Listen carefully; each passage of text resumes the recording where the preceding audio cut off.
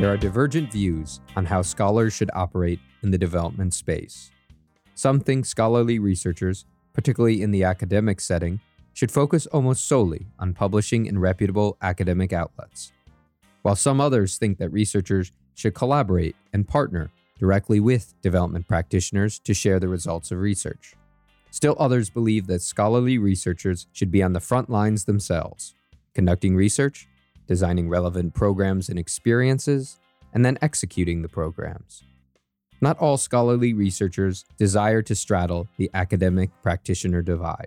However, many researchers thrive while straddling academics and practice, and even in some cases, take it a step further to engage in activism. But venturing into activism can be dangerous. Vocal researchers face condemnation in news media outlets, and in some cases face sanctioning by governments, particularly when activism calls for significant policy and government reform. What leads scholarly researchers to cross the academic-practitioner divide? How might this approach to research contribute to new paradigms in development? Today, in two parts, we take a look at the concept of the scholar activist.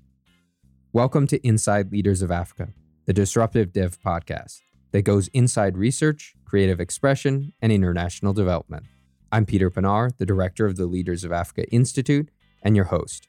We critically survey the international development space, explore important questions about forging a more just world, and discuss what's happening at Leaders of Africa and the Institute to tell the story of a vision, a community, and a disruptive transformation.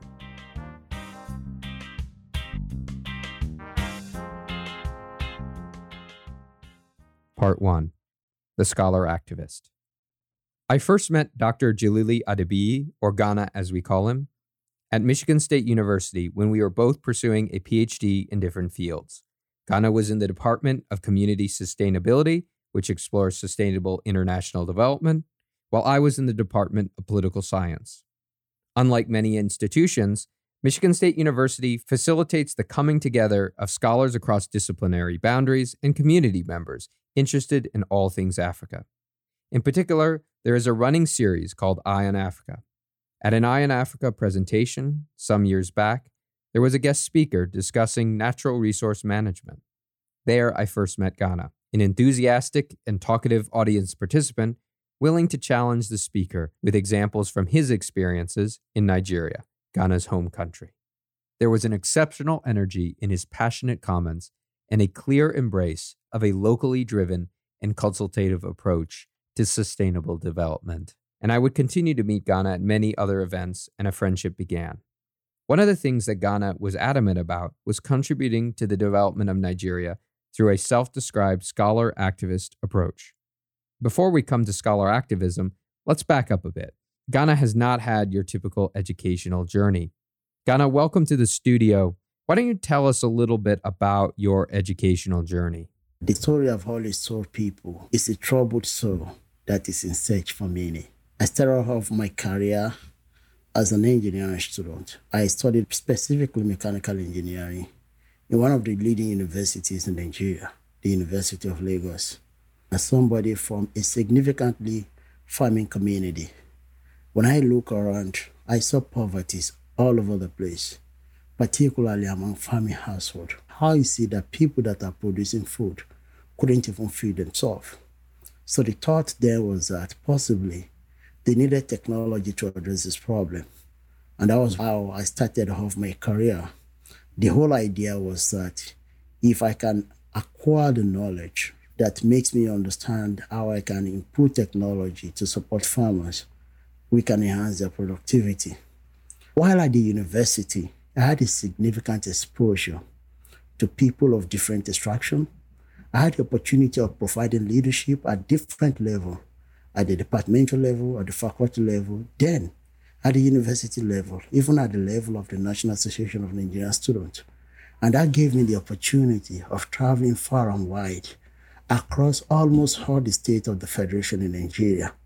In all of this, I came to realize that the solution was beyond technology, that there is a need for me to understand the social component of the process leading to the creation of poverty across different generations. I felt there was a need for me to understand this issue of how to do development differently So I started challenging the education that I received in engineering because it wasn't providing any convincing explanation. In addition to disciplinary changes, you also sought a change in location. That is, you pursued educational opportunities abroad.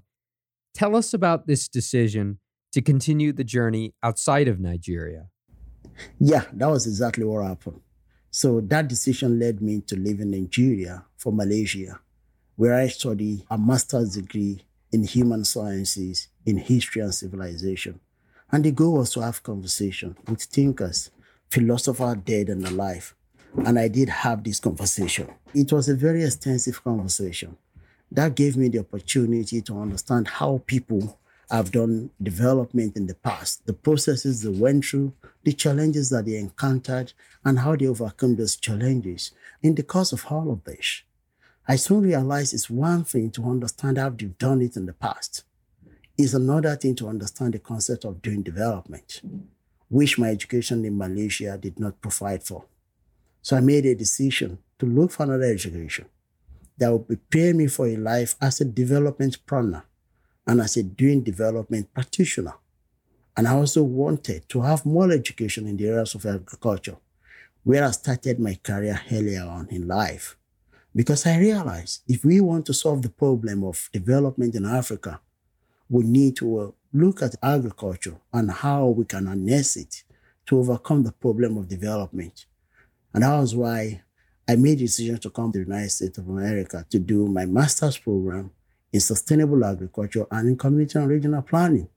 There was a need for me to acquire the multidisciplinary tools that enables me to work with communities.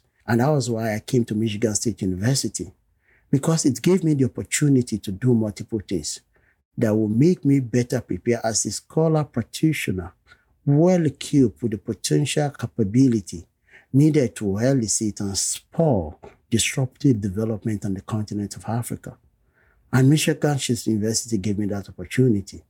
It also gave me the opportunity to do concurrently 3 different doctoral specialization certification programs in gender justice and environmental change, in international development, and third, in ecological food and farming systems.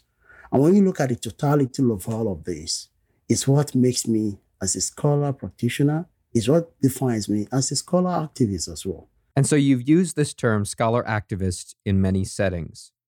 Also, you've alluded to some of your student activism at the University of Lagos and thereafter in Malaysia. And I'm curious to know, how do you understand, how do you interpret, how do you internalize that concept of scholar activism? I can recall when I was in Malaysia, many people were like, were you a student or an activist? Because I'm taking on the university today, or I'm taking on the leadership of the Nigerian High Commission the following day. My professor back in Malaysia said, Ghana, I think you should go to the United States. That is a place for somebody of scholar practitioner extraction like you. Because he could see that I'm not just an ordinary guy in the academia. I'm somebody with full commitment to fighting the cause of the oppressed in the society, to fighting the cause of the marginalized in the society, to fighting the cause of the racialized in the society. All of this define my construction of the concept of scholar activism. And what that means is this: somebody with a foot in the academia, with another foot fighting for the oppressed, for the marginalized. And what that means is that the research that I do, they are oriented to fighting the cause of the oppressed, to fighting the cause of advancing the public good for the greatest good of everybody.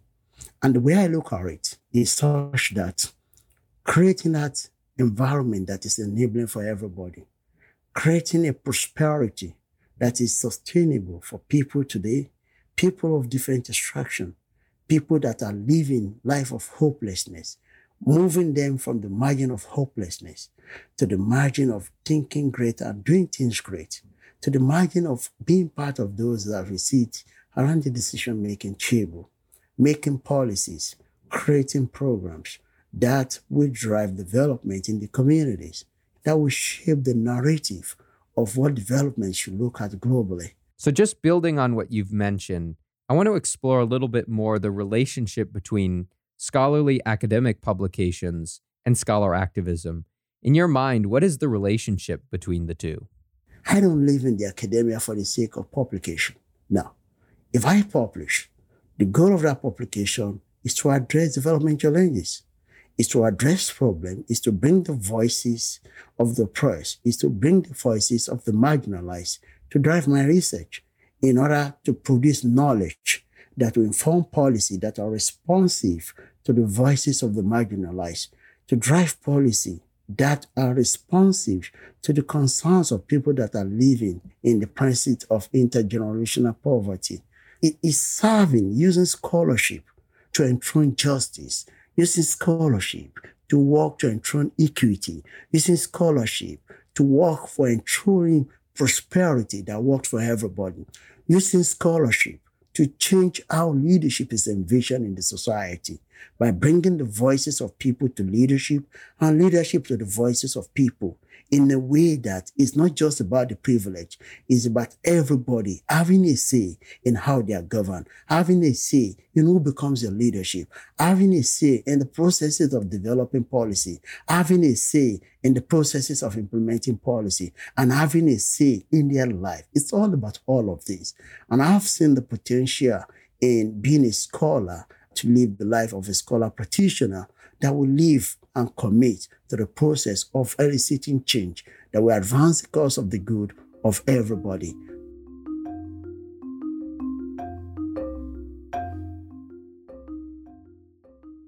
Now, in thinking about this concept of scholar activism, as you've just explained, what are some good inspirations that are out there when it comes to scholar activism or the scholar practitioner approach? Are there good examples that you follow, that you look to, and that others should be thinking about when they're thinking about this model of scholar activism or scholar practitioner activism? There are many factors that fed into this construction of myself as a scholar activist. And part of that is my upbringing. I grew up in a military environment, and not just a military environment, an environment that actually values scholarship. We have always been told, you got to speak up no matter what. Even if it means you are going to be killed, you got to speak up. You got to say your mind.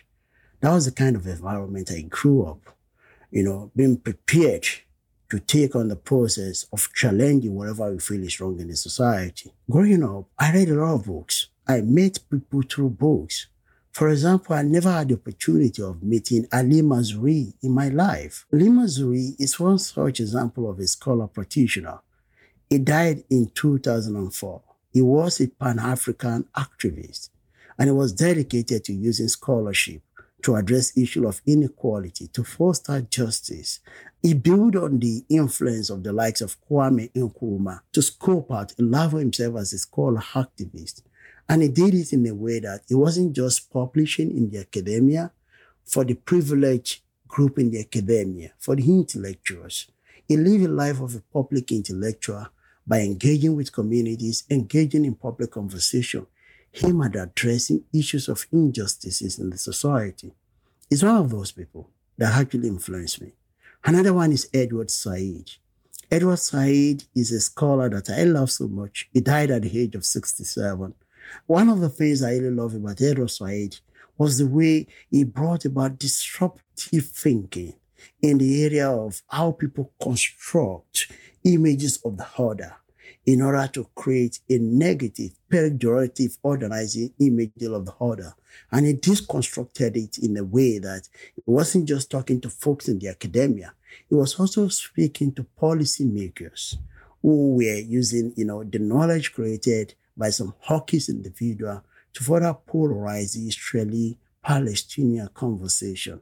He was also looking at this issue in terms of how this culture of organization, the intellectual conduct behind organizing the other, feeds into how Africans are called the Black people, and what that actually means in a very deep, intellectual, robust deconstruction of the concept. So I learned a lot from the likes of Edward Said as well. There are those younger generation that I also considered as scholar activists. That I look at them and I said, these guys, they are doing something very similar to me. One of them is the late Pius Adesomi. He lived the life of a scholar practitioner, a public intellectual that uses his scholarship to speak to issues of injustices, issues of imbalances in our society, issues of how people have created an image of dispossessing Africans of the ownership of Africa, and what Africa needs to do in order to repossess Africa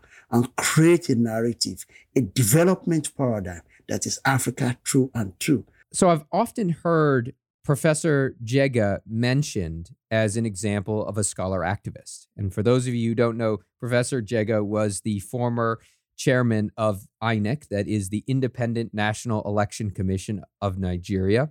And he's often held up as a scholar practitioner, somebody who was firmly in the academic setting, but also played a fundamental role in the history of Nigeria in very practical, very applied ways. So why don't you tell us a little bit about Professor Jega, whether he fits into this category of a scholar practitioner? Before he became the Vice Chancellor of one of the leading universities in the country, he was at the time the leadership of the Academic Staff Union of Nigerian University. And these are radicals, intellectuals, activists within the university environment that are advancing for changes in the faces of education in the country, be well adequately funded in Nigeria, because all of these, they believe, are necessary in order for the country to overcome its many multifaceted development challenges. And when we had an election in the country, and the General Sani Abacha was not going to leave his position as military of the state after depriving Chief Moshood Kashimawo Abiola the opportunity to become the democratically elected president of the country. The likes of Professor Atahiru Jega look Abacha in the eyes. They fought Abacha without leading to their incarceration in one form or the other. They never yielded the floor, standing to look, a tyrant in the eyes, and they fought it. And the glory of the democracy that came about in Nigeria goes back to some of these scholar activists who were playing roles as scholars, faculty members in the university, but also with a significant public activism, societal engagement. So folks like this, they are part of the inspiration for me living a life of a scholar activist. And there are several of them that are not of African extraction. Another part of the story is Ghana's contribution to institution making. In November 2017, I conceived of a research institute devoted to a new way of exploring research and personalized mentorship. The institute would emphasize rigorous research methods and creative expression while bringing together interested researchers and practitioners from across the African continent. It is something that I considered sometime before the first call for applications went out in December 2018. As recruitment began, I considered sharing the opportunity with friends and colleagues. The first person I turned to was Ghana. In my assessment, Ghana appreciated outreach and capacity building as part of activism and the thankless job of creating a very special institute. I called Ghana for a meeting in my campus office. He immediately liked the idea, and we decided to co-teach the first research methods program, Sequence. Together, we took the leap and developed a bespoke curriculum for virtual instruction. More on the early days of virtual instruction in 2018 later. Ghana, I'm curious to hear your first impressions of the Institute back in 2018. So it's been a long journey, a journey in disruptive development. I could recall when we started, we had a dream. And today, the dream is not only being lived, the dream is being realized.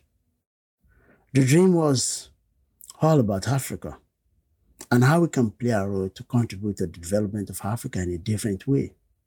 Because the traditional approach of supporting Africa to do development has always been some people sitting in one particular part of the global community that is not Africa, dictating to folks in Africa what to do. Africa has not had that opportunity of advancing a development route, a development pathway that they truly own.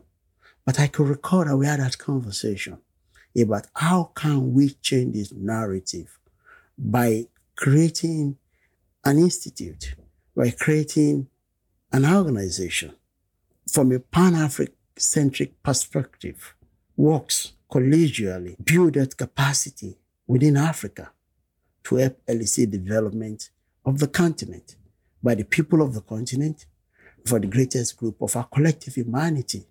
So that was the conversation. And I could understand that it was a journey that many people doubted. Particularly, I remember having this conversation with a couple of friends, and they were like, where will you guys get the money to get it started? You can't just be running things without money. That it's not going to work. You need the big donors in this world to fund this idea. And I said to them, this is one of the things we want to do differently. It's about disruptive thinking. It's about disruptive development. That we want to tell people that Africans don't need to go back for support, don't need to go back for money before we can actually build the capacity to make the continent's narrative change from that which is depending on other to that which is self-sufficient and sustaining. And that was the whole conversation that fed into this. When we started in an apartment, it was very rough at the beginning, but we kept pushing, we kept going. Given all that you said, Ghana, how should we think about the impact of the Institute? We rolled out the first program, which was a massive program. It was a massive success because we could see the joy, building the capacity of people who dreamt of a top-notch education, but who never had the money of traveling down to places like the United States. If you need to prepare people to lead the process of fostering development in Africa, they will tell you they have to acquire quality education outside of the continent, either in the United States of America or in some of these European countries. More than 99% of people who deserve access to this quality education, they're not able to travel out of the continent because there is not enough scholarship going around.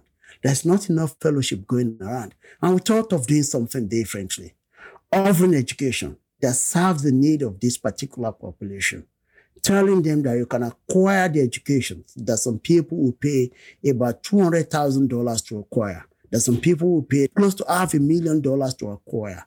You can acquire this education through the educational offerings and programs being provided by the leaders of Africa. It means that we need to build additional capacity that makes it possible to deliver this kind of education to this group of individuals who desire this education in order to live a fulfilled life and to become thought leader that will elicit the transformation so required on the continent of Africa. And that was the whole journey. And now, when I look back, I say, yeah, we've been successful from that point of view because we have people that have acquired their PhD that comes through our program. We have folks that are working as policymakers. We have folks that are working in different development spaces on the continent. Those that are working in the areas of engineering, those that are linguistics, those that are working in the banking and in the financial institution, those that are working in the medical institutions, those that are working as engineers, coming to acquire that top-notch capability. We've been able to create a model that is not money-driven, but that is change and disruptive thinking driven. Our goal is to create a pool of disruptive thinkers. Our goal is to create a pool of not just narrative changers, but people that make narrative that are truly Pan-Africanist in nature. That's absolutely wonderful. And so lastly, what do you think are some of the contributions of the scholar-activist approach at the Institute? How does it play out in the context of the Institute you just described? When you look at some of these traditional institutions or organizations, for the kind of education that we are providing, the kind of capacity building that we are providing, people have to pay a lot of money for them to acquire this. But at the leaders of Africa, we are saying no, that education should be made available to everybody, whether they have the financial resources or whether they don't have the financial resources.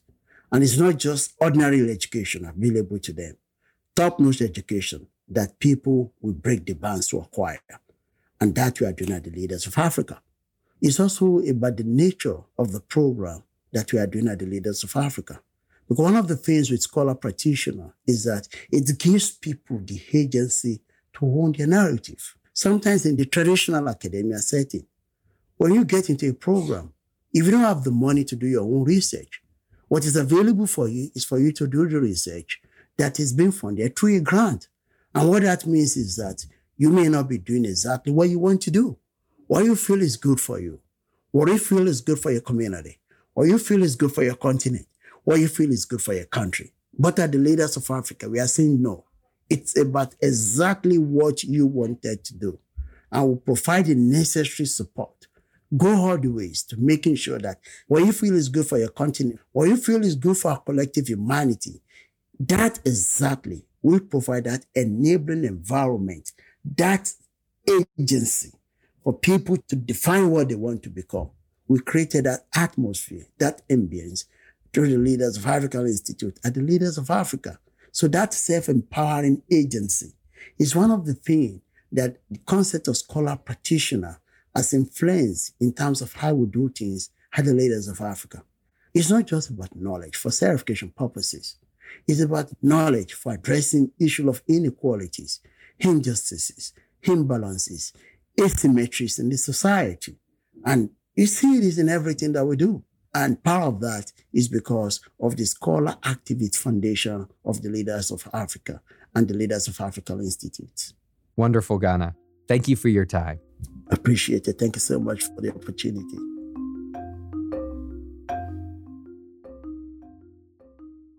Part 2, Scholarship in Action. Researchers embracing the scholar activist approach often explore how research may have a lasting impact on institutional change. Let's talk about an institutional challenge in higher education. One of the things you notice about many higher education institutions is that new programs are being created. When students apply to established programs, they sometimes receive rejection letters, only to find out they've been accepted to an alternative program, and in some cases, a new program. These students have to decide whether to accept the offer and enroll, defer, or try again. If a student enrolls, it is quite possible that the student could lack interest in their adopted program.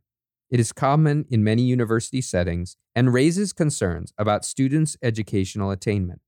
Dr. Etta Aki, a lecturer and now Vice Dean of Studies and Student Affairs at the University of Buea in Cameroon, and a Leaders of Africa Institute Research Methods Program scholar, is shedding light on these concerns and a way to encourage action at the University of Buea and beyond. Etta joins us from Buea, Cameroon. So Etta, I'm really excited about your research, and I think it's really important research. So why don't you tell us a little bit about your research, as well as the motivations for thinking about some of these issues in higher education, particularly how students are thinking about their degree program, as well as the broader question of how admissions committees should work? I think that overall, the purpose of training students, learners, is to enable them to contribute to societal development generally. And if they cannot contribute to national development or societal development, then it will mean that the purpose of training has been futile. It's not important. There is no way, in my opinion, that learners can fully contribute or participate if it is out of their interest. So that's my big thing about students' interest in learning. If it is out of their interest, then it's likely that they'll be very passive in participating in developmental processes and activities. I'm interested in finding out and exploring a phenomenon which is undesirable program choices. I want to see how this phenomenon actually affects students' decisions to persist in their study. I'm interested in university students to see how those who got selected into programs that they never applied for, what is it that motivates them to want to continue with their programs, and how is this also perceived by teachers, by administrators, and how is this also affecting the institution? And tell me, why is this research so important given the time and merits of some sort of response? I think that it's very obvious now that our learners are the future of tomorrow. Whatever they are learning now, this is what they will become tomorrow. Not only for vocations, but even with their mindsets and their motivations. And I think that if we have to manage the future of tomorrow, then we must start it from now. And that is actually getting people what they want, at least to the best possible way. It's not always very easy to get people what they want, but we can do our best if we know what the barriers are and how it is affecting our learners when they don't get to earn what they desire. So I think that's why it's important to understand this. Another thing is our university systems, our educational systems in general, always cry about poor performances of students, and low motivation has always been linked to how students perform. So if we want to be able to improve on the performances of students, then it's important to equally understand how program choices are affecting their interest to learn. So building on what you've just said, Etta, I'm curious if you can tell us a little bit more about some of the things that we should be thinking about to address some of these concerns that you've just raised and that your research looks at. I think that if there is proof as to how students' interests are shaping their experiences in the university and even shaping their outcome, then that becomes the basis for evidence for the admission board. So the admission board can use that to inform their own decision. And I think that it could also lead to the building of a program that will guide students themselves, because it is not solely the responsibility of the admission board, also the students choosing their own programs of study themselves. So we could also design a program that will guide them, but we cannot know exactly how to manage this, how to target this without having an understanding of what exactly prevents them from making the right choices or and effects are of the choices that they have made. So if we understand that, then of course we can design an intervention program to help them make the right choices or to guide them, because the purpose is not to make the choices for the students, but to guide them to make informed choices right back at the secondary school level.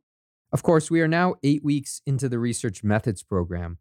What are some things that the program has made you think about as a researcher, and particularly as a scholar activist? I knew what ethical consideration was, but I didn't know that it forms the overall basis for research, starting from the research questions, the problem, and just everything about the research. I didn't make a conscious effort about including ethical considerations for my research. It has made me to question my own research a lot.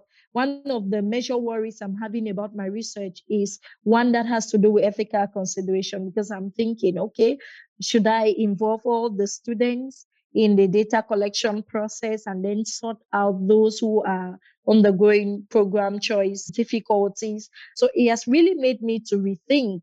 Before now, I think I would have just gone ahead and I would have been done with the study by now, and then it would have been very passive. But thinking through ethical considerations has really improved the way I view research now. I think that that's a very big thing for me.